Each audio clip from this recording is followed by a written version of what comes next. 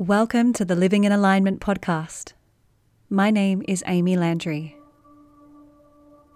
Through a collage of conversations, here we distill mindful living and timeless wisdom within a modern, everyday context. Thank you for being here. Born in Texas in 1953, Dr. Robert Svoboda is the first Westerner ever to graduate from a college of Ayurveda and be licensed to practice Ayurveda in India. After being ritually initiated into the Pokot tribe of northern Kenya as its first white member in June 1973, he moved to India, where he lived during the 70s and 80s, receiving his Bachelor of Ayurvedic Medicine and Surgery from the University of Pune in 1980. In his final year of study at the Tilak Ayurveda Mahavidyalaya, he won all but one of the University of Pune's awards for academic excellence in Ayurveda, including the Ram Narayan Sharma Gold Medal. During and after his formal Ayurvedic training, he was tutored in Ayurveda, yoga, Jyotisha, Tantra, and other forms of classical Indian lore by his mentor, the Aghori Vimalananda. Author of over a dozen books, Dr. Svoboda has travelled extensively in the years since 1986, spending 3 months per year on average in India. You can find out more about his work and study online with Robert at drsvoboda.com, and also stay up to date with him on Facebook, YouTube, and Instagram. Dr. Robert Svoboda, it is a true honour to have you as a guest on the podcast, and given your current travels and schedule across India right now, I'm even more grateful that you've, as I said before we press record, you've carved some space out to join me in this conversation. So thank you and welcome. Thank you. As I alluded to in our email conversation, normally we begin these conversations on the podcast with the story behind each guest. And you've had and continue to live a remarkable life. Your story, your timeline is vast. And I appreciate that if we were to share your path thus far, we would need a very large window of time. Hence, I thought we could begin with hearing perhaps a couple of your most pivotal moments or experiences across the past few decades, if you would be open to sharing. Pivotal moments, probably the number one moment to begin with was when I decided to, when I left the US in March of 1973, I was still 19, and I decided I had been accepted into medical school in the US, but I wanted to visit some place exotic. So I went to Africa. I crossed Africa overland. I joined an African tribe. I did all kinds of unusual things. And then I flew to England, then I crossed overland to Nepal, and then and then I just happened to, in January of 1974, meet the right people and get admitted into the Ayurvedic College in Pune. And then in September of 1975, another pivotal moment was when I met my mentor, Vimalananda, in Pune, in the context of I was interviewing practitioners of various medical systems, Ayurveda in particular. And so that was a very pivotal moment. His death on December 12th, 1983, so that will be 40 years next month, was another pivotal moment. And thereafter, I think probably everything has moved along fairly consistently. Maybe the most pivotal moment, just from the perspective of life and death, was September the 19th of 2021, when his foster daughter, Roshni, who I had known well for almost 50 years, when she uh, passed on, and she was the fifth person that I personally have cremated in my lifetime. So I think anytime that you personally cremate someone, that's a noteworthy thing. The first two were with my mentor, and they were his father and his paternal uncle. But then the third was him. The fourth was the original mentor that I had before I met him, who lived in Hyderabad, but happened to arrive in Bombay and die the day after I arrived myself in Bombay. And so I was the person, despite the fact he had two or three sons himself, I was the person who ended up cremating him.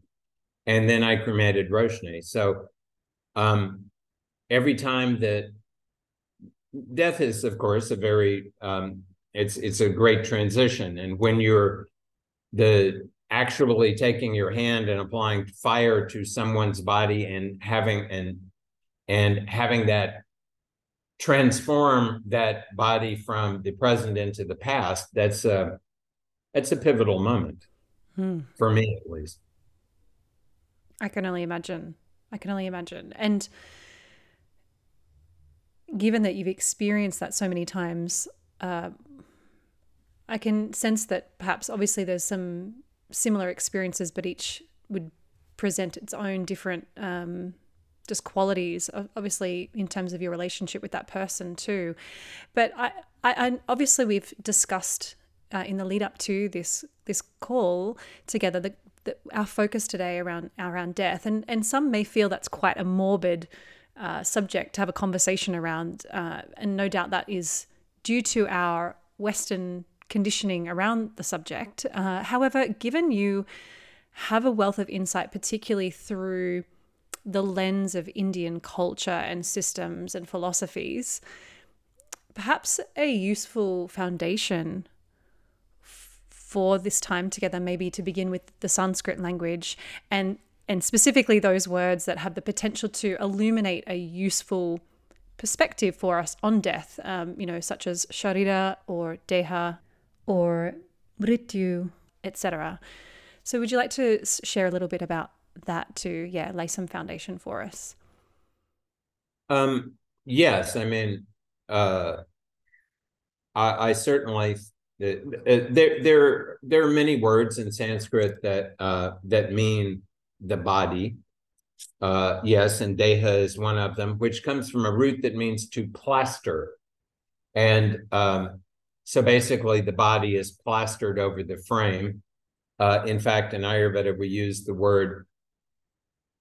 a different word for plastering, lepana, to indicate the job that the muscles do. But this concept of there being a number of different layers that are applied to an individual so that they can function in the world is one that is reflected in that word.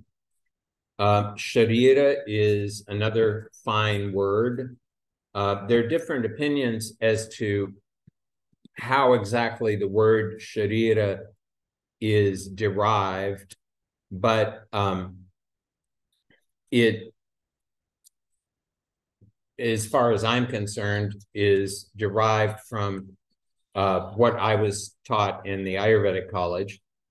Shiryate iti sharira. The body is that which deteriorates. And so that is the nature of the body. Okay, it is, let's say, up until age 35, you stop growing, depending on who you are, let's say sometime between 21 and 25, but you're continuing to make new connections. You're continuing to refine your ability to function effectively, and your bones are continuing to gain density up until you're 35. But after 35, you really do start to deteriorate. And this is why we don't see or when we do see, we see one out of a thousand professional sport people who are still at the highest level of activity after age 40. But we don't see anyone who's at that level after age 50.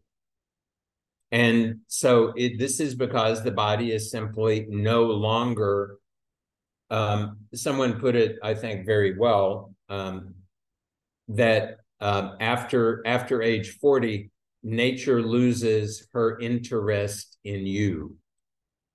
Because everyone has his or her or their agenda. And nature's agenda is that there should be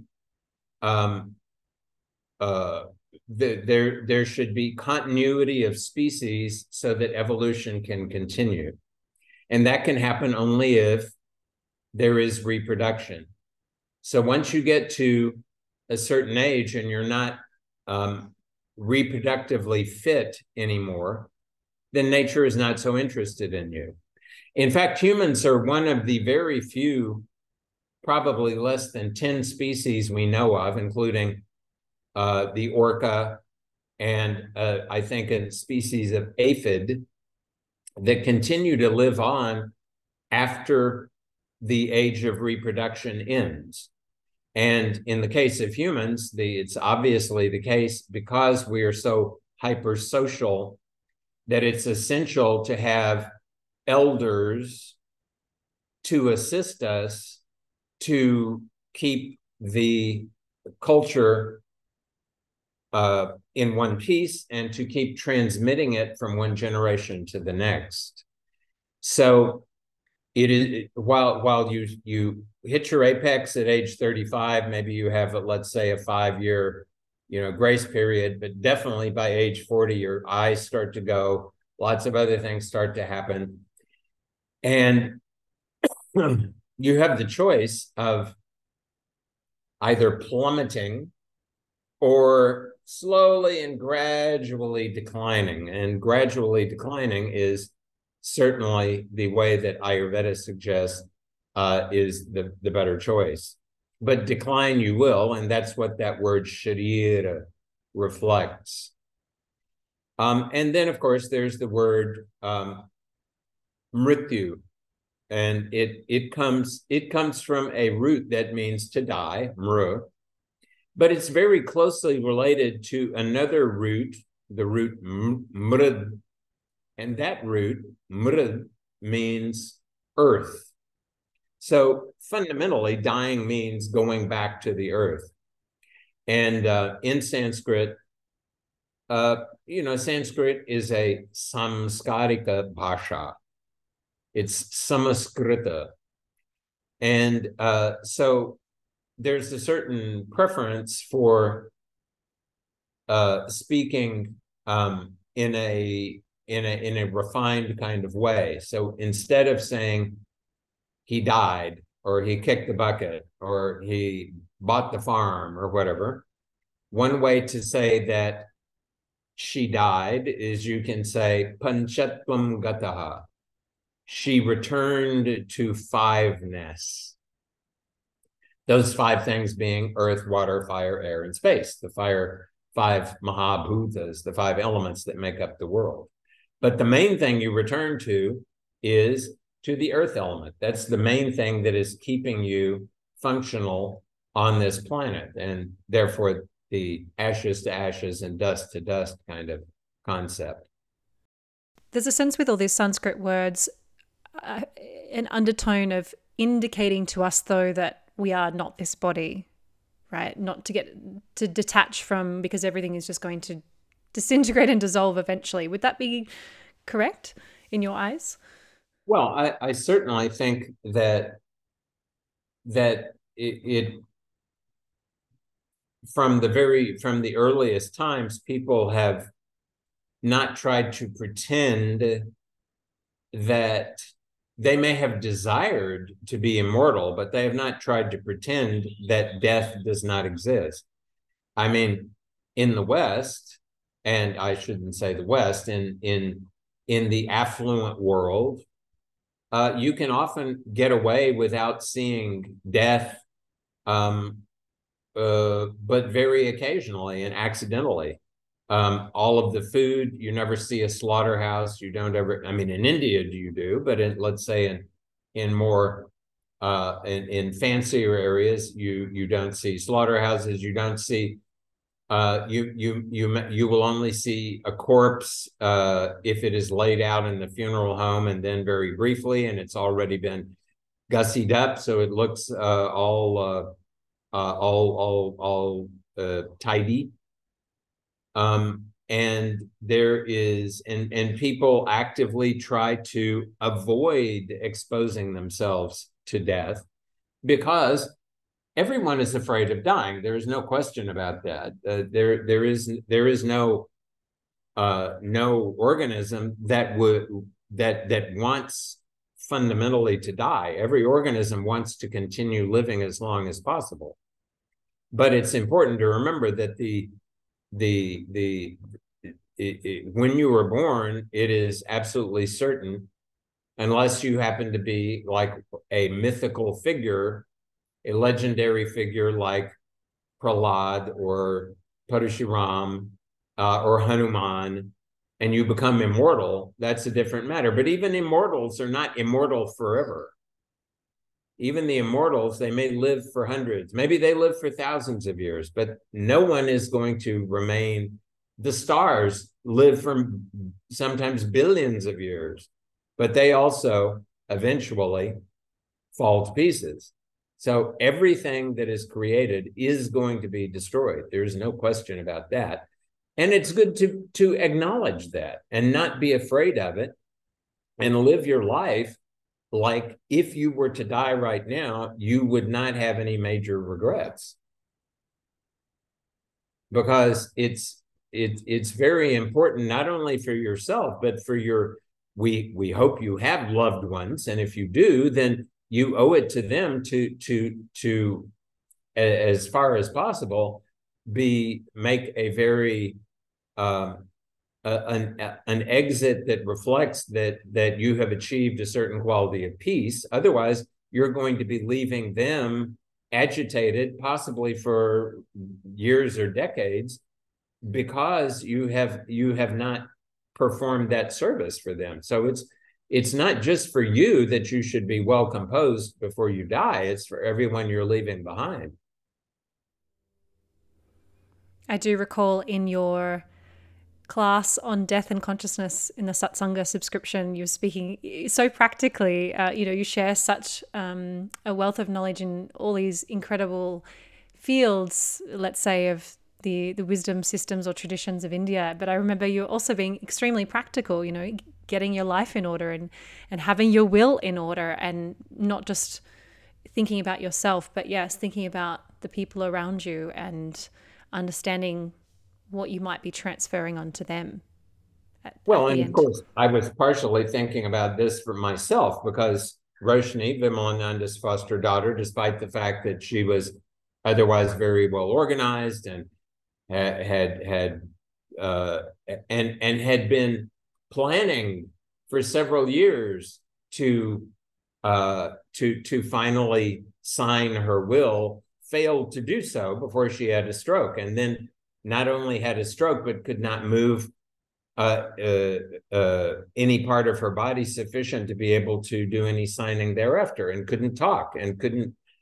So it was it was a direct and very because I've had been having to deal with the repercussions of that. So it was a very direct reminder, and I had to compare, I had to compare this unfavorably with my own parents, who Roshni knew well. And my parents, they prepaid their funerals. They had their wills made out far in advance, and everything was very smooth, and it made it easy for me and my sister to get everything taken care of, and it made it and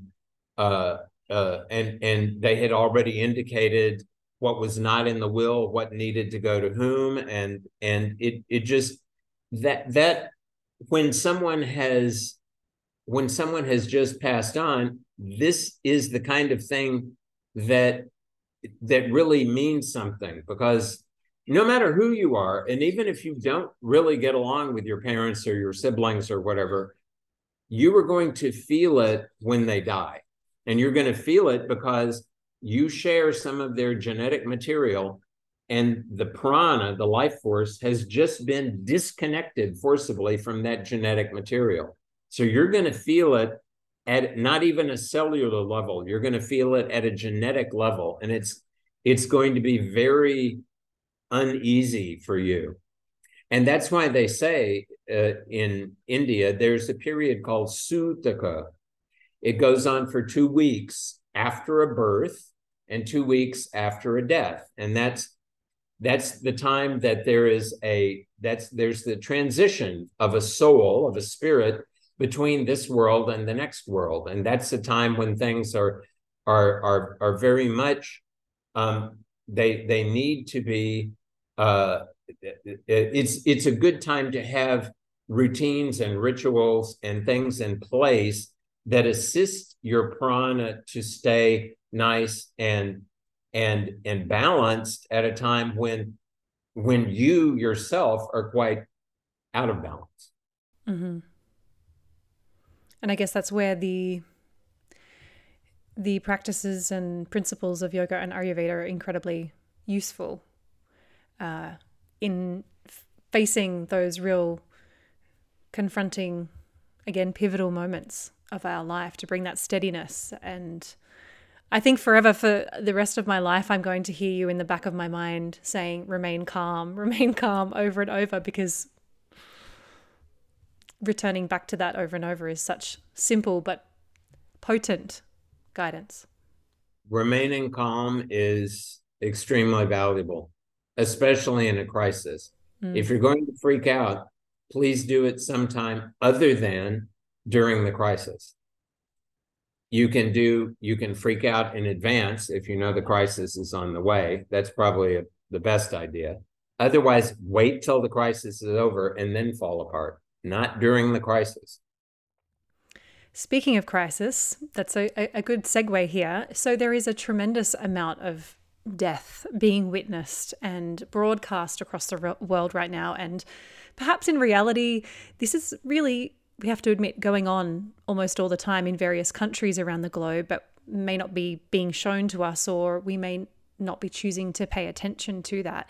However, on some level, death is certainly, I'm not sure if revered is the right word, but for lack of a better word, revered within India, which you've sort of alluded to here. And hence, I'd love for you to share more about this with respect to the auspicious city of Benares or Varanasi and the confronting smashans, or cremation grounds, on the banks of the Ganges River. I know personally, being there myself for the first time, I think it was 11 years ago now, it was profoundly a very moving experience. I think one that's quite unfathomable to the minds of, let's say, most Western people to a degree. So would you mind sharing some insight into Benares, particularly within this context of death? Well, yes, I think, of course, every city in India has one or more smashan, a smashan meaning a cremation ground, though originally that word apparently was ashmashan, which means a place where there's lots of rocks. So that could have meant that originally people were being buried or exposed to vultures or wild animals or whatever. But there are places where nowadays people are being cremated. And of course, the 5 cremations that I've done, I did in Bombay, one in the Worli Smashan, but the other 4 in the Banaganga Smashan. And the Banaganga Smashan is a very beautiful and small and tidy smashan in the one of the most exclusive areas of the city. And I'm fond of it, of course, because I've been there so many times. not only to cremate those people, but also to attend other cremations, but also because it's right on the sea. And well, there is a wall between, because of the monsoon, but you can open a door in that wall and walk out directly, and just, 50 meters away, you are right at the ocean. The ashes can go directly into the sea. And that's one of the wonderful things about Benares. Most smashans, whenever possible, are built on a river, so the ash will be able to go directly into the river. But Benares is, of course, on the Ganga, and the Ganga is, for many people in India, the holiest river in the country. And Benares is a city that has been associated with death. Nobody knows exactly how long, but certainly thousands of years. And so it's associated with other things as well. It's associated with learning, especially of the arts and of Sanskrit, etc.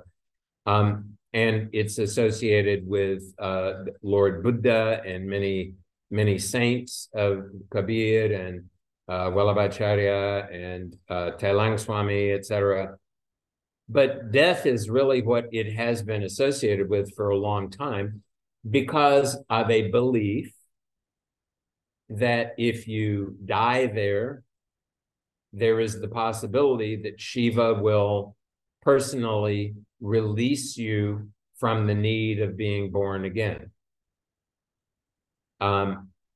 Many people believe that everyone who dies in Benares will not be born again. Other people feel that that is not the case. I suppose one would have to ask Shiva in order to know. But it's definitely true that Benares is probably the only city. It's the only city I can remember being, seeing this in. But every day, at least a dozen, and sometimes many more corpses are brought in by truck or by train, and they are carried down to the water to be cremated in Benares. So even people who don't die in Benares want to be cremated in Benares because of this concept that they will be blessed by that. So in that way, Benares is very much, and has been for thousands of years, it's been associated with not just death, but the possibility of a death that can have a transformative effect on someone who otherwise might continue to transmigrate. And there are two smashans within the city of Benares. Benares is, there's several different names for Benares, and there are different ways of defining what is Benares. So there's the Pancha Kroshi Yatra or Parikrama, and Pancha Krosha means roughly 10 miles. So that's a circumambulation, or it's not a total circumambulation because the river comes in between, but going around the entire city. And everything within that is regarded as being more or less Benares. But there's a much smaller area, and that's the area between the Assi River and the Varana River. That's the area called Varanasi. And that is also called Avimukta. And Avimukta means the place that Shiva never abandons. So that's regarded as really being the central, most important part of Benares. And in Avimukta, there are two smashans. The smaller one is called Harishchandra Ghat. It's named for a king, Harishchandra, who fell on bad times and who had to serve as an employee of the cremation, the crematory, the cremation officials. This is again hundreds of thousands of years ago. And the bigger smashan technically is called Jalshai Ghat, which means sleeping on the water, but everyone knows it as Manikarnika because of a small pond that is located very near to it. And Manikarnika is noteworthy because since thousands of years, there has always been at least one corpse burning there day and night, 24 hours a day and 24 hours a night. And one thing that is particularly noteworthy about the smashans, at least in Benares, is that if you want to burn someone at Manikarnika, you can't just go in there and buy some wood and light the fire yourself. You have to purchase the fire from a man called the Dome Raja. And the Dome caste are the people who are in charge of doing the cremations. And as you can imagine, they are not very well thought of in society, except when it comes time to cremate someone. And then if the Dome Raja doesn't like your face, he will just say, go away. You can't cremate your body here. I won't let you. So even the lowest member of society at a certain moment becomes the most important person in society. And that's another very useful thing that Benares teaches people. The original Shankaracharya came to Benares. And he lived about, more than 1,300 years ago. And when he came to Benares, he had a very high opinion of himself and of his purity, etc. And he was bathing in the Ganga, and a chandal, which is more equivalent to a dome, a chandal splashed some water on him. And Shankaracharya said, "Whoa, Chandal, don't splash water on me. I am Shankaracharya." And the Chandal said, if the Ganga is supposed to be purifying everything, then how is it possible that that any water I should be splashing on you is impure? And then Shankaracharya understood that his ego needed to be restrained. And it turned out that Chandal was Shiva himself. So that's another thing to know, that in Benares, and especially in the Smashan, you never can tell when you're going to come across Shiva or Bhairava, which is Shiva in his really terrifying form. And so it is always a good idea to remain very calm and to be alert to what's going on around you, because Benares is a very intense place. And it's a place that you don't want to visit. You don't want to visit it just out of curiosity. You don't want to visit it randomly. You don't want to visit it without due forethought.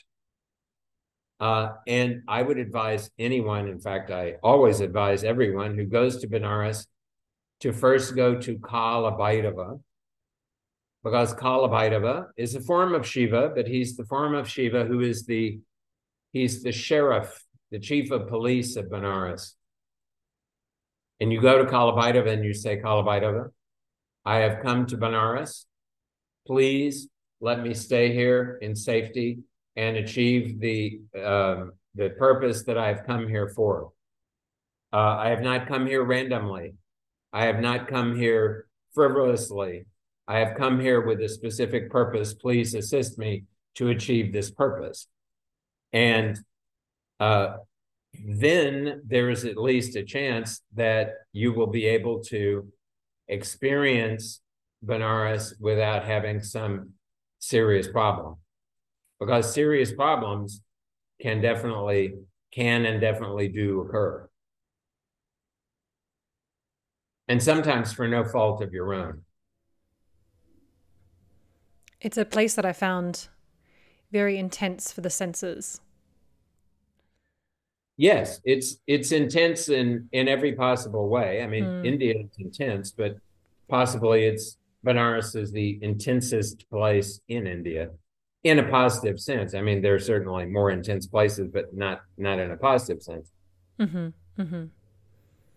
And of course, one of the unique things about Benares is that despite the fact that corpses are being cremated every day on the river, despite the fact that you see corpses coming through the gullies every day, many people still fail to acknowledge the reality that they themselves could die at any time. So even in a place like Benares, where you're exposed to death all the time, that does not necessarily mean that it's going to cause you to acknowledge that reality in a meaningful way in your own life. So, and of course, as my mentor Vimalananda used to say, if you go to the smashan and you sit there for a few days, let's say for 2 weeks, and you watch people be burned every day, and if you do not, at the end of those 2 weeks, if you have not recognized that this is going to happen to you also, then you should just give up trying to be spiritual for this lifetime and go do whatever you want to, because it's not going to happen for you. If you can watch everything that happens in the smashan happen for 2 weeks and not be transformed in to some degree, at least to the degree of acknowledging your own mortality, then we can be sure that no other kind of spiritual practice is going to transform you. Mm-hmm. I get a lot of people reaching out to me actually quite often about just guidance on traveling to India, and I do find that it's one of those places that a lot of people throw on the list on their very first visit to India, and yeah, it's almost like an initiation in some sense, visiting there, because you really get thrown into the heart of the beauty and the chaos and the mysticism of India in many ways. At least that's how it feels for me, certainly. Yes, I generally discourage people from going to Benares on their first trip to India, Mm-hmm. because it's if you are overwhelmed, you're not going to be paying attention to things that you need to pay attention to. And there are all kinds of things that you may need to pay attention to, but if you're just going to be overwhelmed, you're better off starting off by being overwhelmed somewhere else until you get used to being in India, and then consider going to Benares. So yes, I mean, if you are going to be in India for 2 months, at least wait for the first go do something less less confrontational for the first month, and then consider paying a visit to Benares. Wise advice. So I'd love to shift the direction of the conversation and move into Jyotish, or Vedic astrology, into that lens, to bring some light for the listener onto the planet Saturn, or Shani, and its relevance in this conversation to death. And maybe if it feels appropriate, in addition, maybe 1 or 2 remedies that are useful to us that we can all engage in, no matter our astrological birth chart. The Jyotish recognizes 9 grahas, And of course, the word graha is sometimes translated as planet. But of those 9, 2 are luminaries, the sun and the moon, 5 are actual planets, and 2 are points in space where eclipses take place, the North Node and the South Node, Rahu and Ketu. So the word graha is a better term to employ, because graha in Sanskrit means to grasp, to grip, to grope. And so what happens is when a particular graha is strongly influencing you, that graha grabs hold of your awareness and causes you to see the world in a particular way, causes you to see the world according to the archetype that it embodies. And in the case of Saturn, Saturn is the furthest out of the 5 visible planets. And it is the slowest moving. In fact, the word shani means slow. And because it is far away, and because it is slow, it has the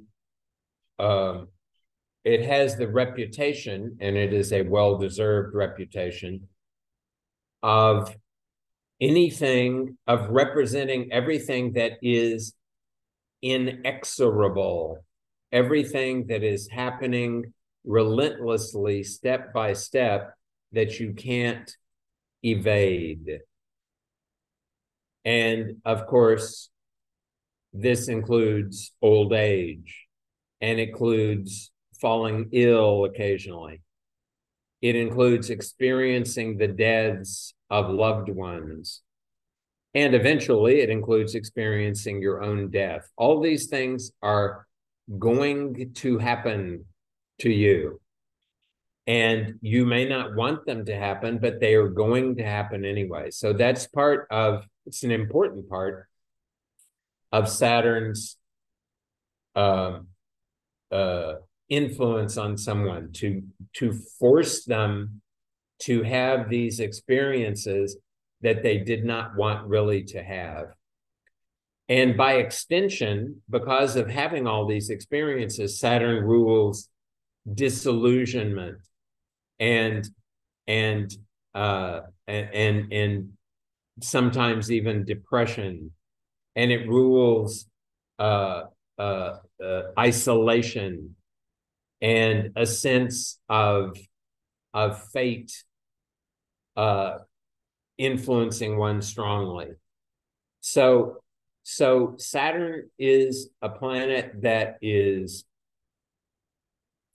best addressed by being disciplined, because that's what Saturn is very disciplined.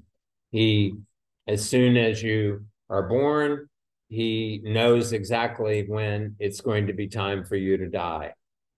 So that sort of planning and step-by-step, slow forward movement is what Saturn's portfolio among the 9 grahas, and it's a useful attitude to have when one is trying to address the influence of Saturn on one's life. So being disciplined in general, Saturn means responsibility also. So focusing less on how I'm going to enjoy myself and focusing more on what and whom am I responsible for in this world, and making sure that I am paying attention to my responsibilities and I am discharging my responsibilities appropriately and meaningfully. This will make Saturn happy, because you're doing what he normally wants you to do. And of course, he also, by virtue of the things he takes away from us, he rules privation and loss and a sense of general lack. And this is why the most useful things to do for Saturn are to refrain from doing things. So on Saturdays, for example, you could refrain from eating.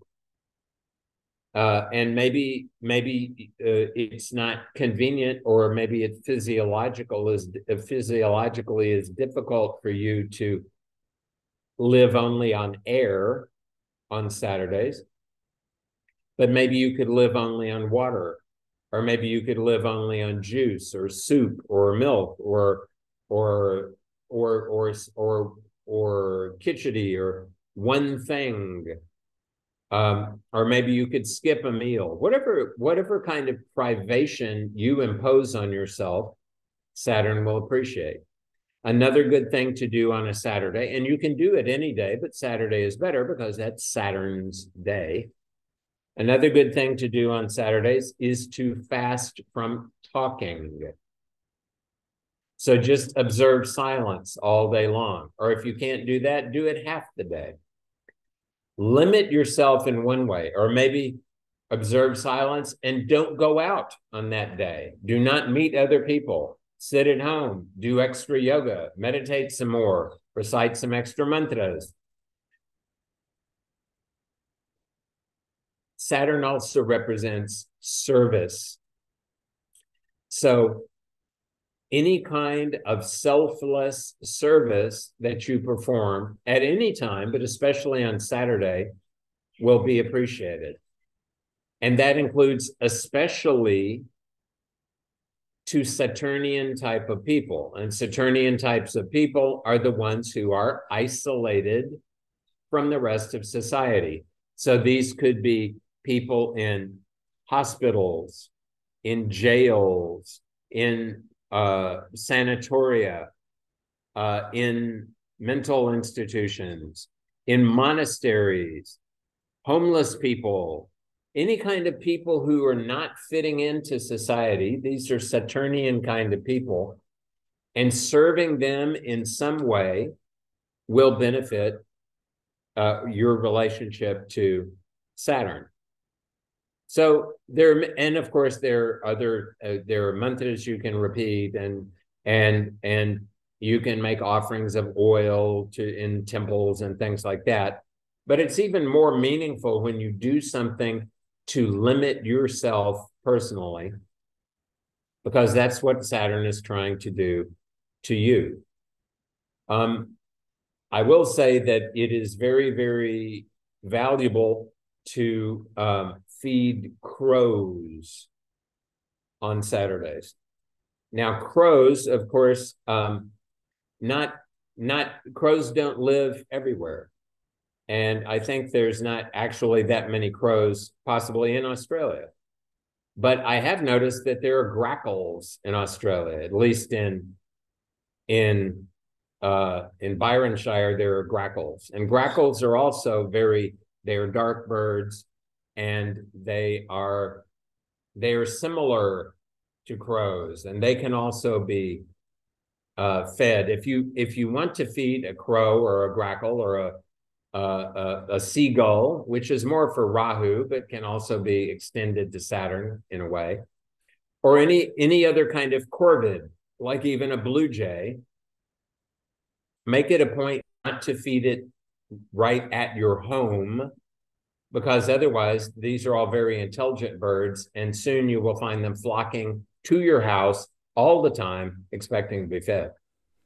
Can I ask you, just to clarify, you've highlighted obviously that abstaining is the approach here, but also, if I'm correct, I believe also just getting your life in order is also part of, pleasing Saturn. Is that correct? So, it could be an example of making sure you have a will, for example, or tidying up your house, or decluttering, or, just getting your life into a more orderly state. Is that correct? That's where the discipline aspect of Saturn comes in. Yes, Okay. you should be disciplined. Yes, you should. The simpler your life is, the more that Saturn will appreciate it, because Saturn is not showy and complicated like Venus is, for example, or the moon is. Mm-hmm. And Saturn means responsibility. So, yes, having your affairs in order. Yes, if you owe money to people, paying them back. Yes, if you have said you're going to do something, then you need to be in a position to do it. So, being responsible is very much what Saturn is most interested in, and and that's why it's so essential for people to be clearly aware of what their responsibilities are, and to commit themselves to addressing and dealing with those responsibilities. Mm-hmm. In case it's helpful to the listener, something that I do most Saturdays. I have two very young children, so silence is just not an option in this season of my life. But something that I do on Saturdays normally is to abstain completely from screens and social media and any watching anything. And I feel like that's also just minimizing that communication or that sort of talking or engaging. And yes, I've got to engage with my family and my children, and we have duties and obligations usually on Saturdays.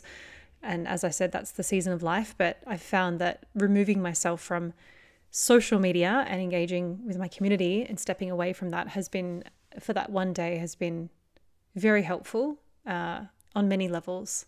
So that's something that perhaps could be of value. That would definitely be a value, and that's something people should be doing anyway, Mm. because social media and screens are so addictive. So it is something that everyone should be doing. It's something that, and Saturday is an excellent day for that. So, and even again, even if you can only do it for half of the day, then that's better than nothing. Setting aside a certain period of time that you are deliberately doing, you're deliberately imposing some kind of limitation on yourself. That's what Saturn is looking for. That's what he will appreciate. Mm-hmm. Mm-hmm. Wonderful. Robert, may I ask you, and this is something I do ask all guests, and it's partly because it's something that I just personally find very fascinating, but I know it's of value to the listeners. I, and I'm sure there's so many things you could respond with, but maybe it's a big question, maybe not. What, maybe one or two book recommendations would you have for anyone immersed in any of the, traditions of India, whether that's yoga, Ayurveda, Jyotish, and beyond, Vastu, etc.? I would say, um, I mean, the first book that comes to mind is a book called K-A, by Roberto Calasso. Mm-hmm. I have it. And it's not set out like a conventional book. It's a good way of just sort of um, uh,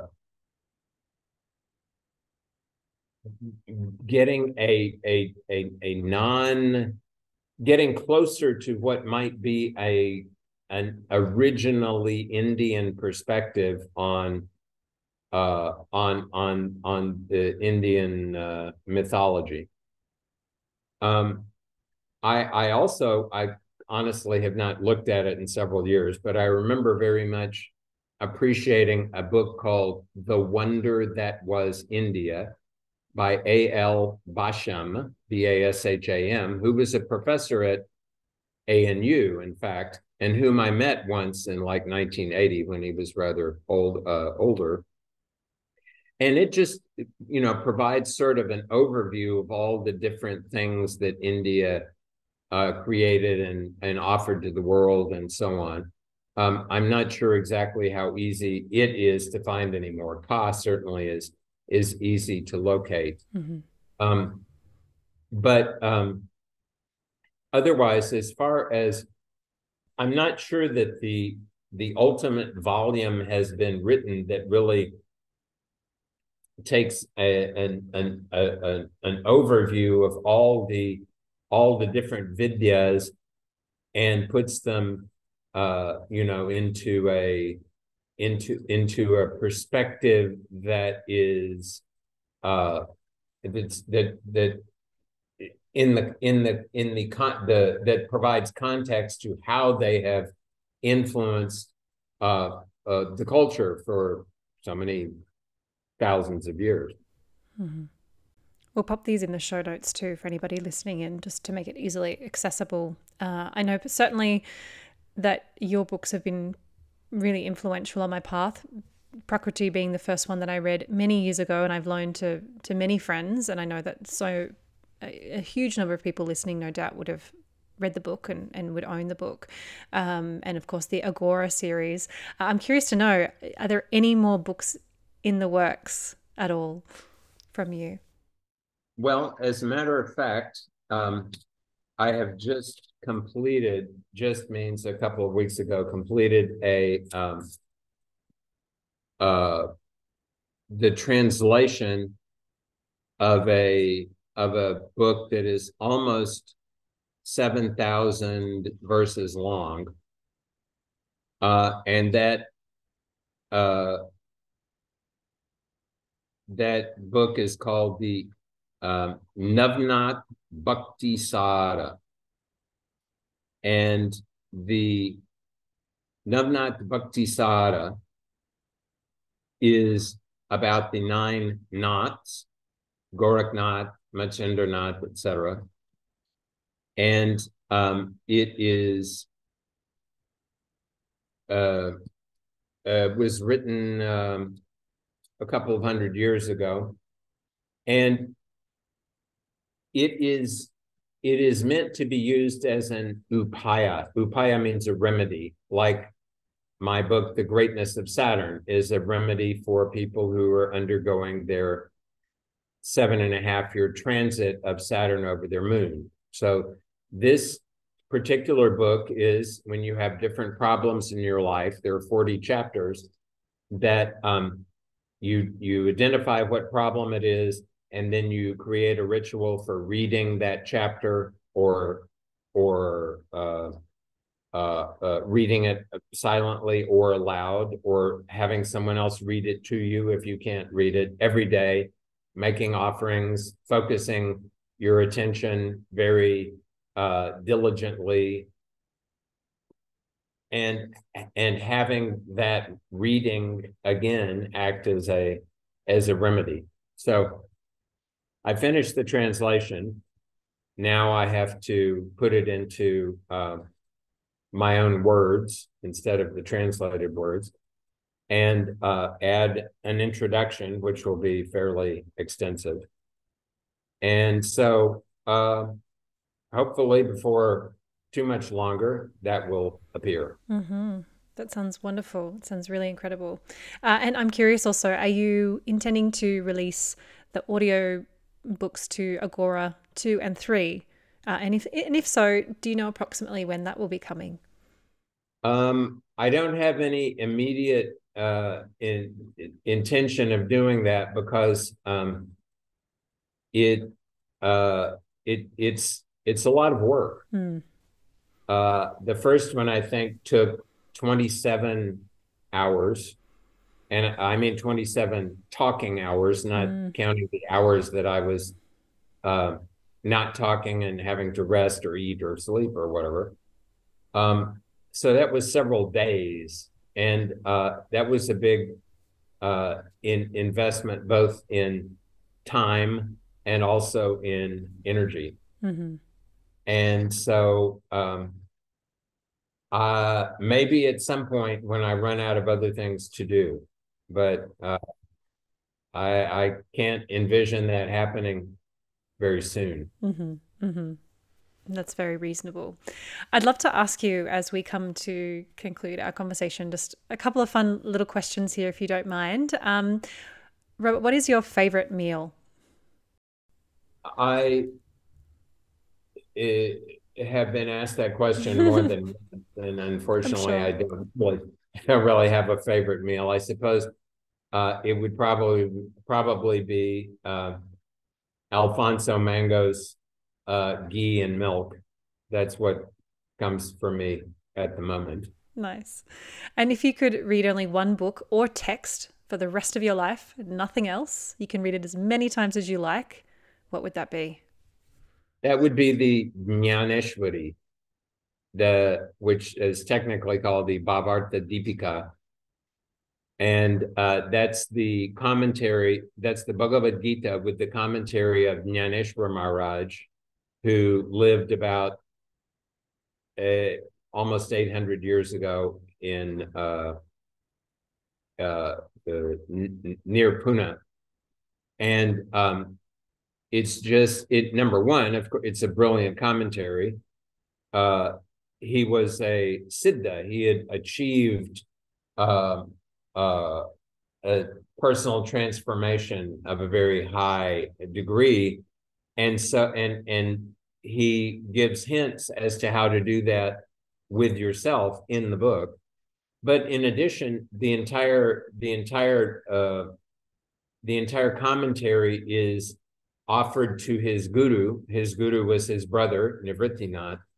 And there's just, and Jnaneshwar finished this commentary about the time that he was 20 years old, because he took living samadhi, jivan samadhi, when he was 21. So there's there's a freshness, and there's just a quality of devotion to his brother, who was, after all, his brother as well as his guru, that just is infused through the entire work, that is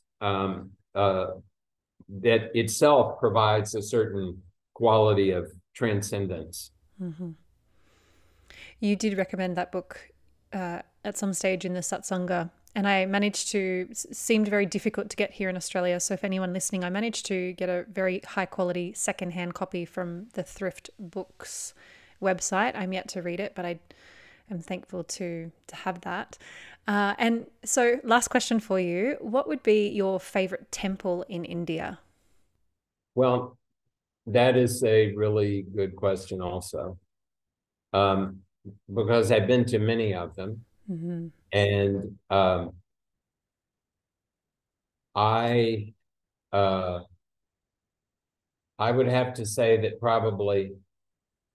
um, probably there is, I'm not sure I could say there is one temple. My favorite, as far as a physical place, I mean, a physical building is concerned, I regard the city of Benares itself as a temple. And so I would probably have to say the city of Benares in general, because there, of course, are so many temples there. But otherwise, I perhaps would have to say it is the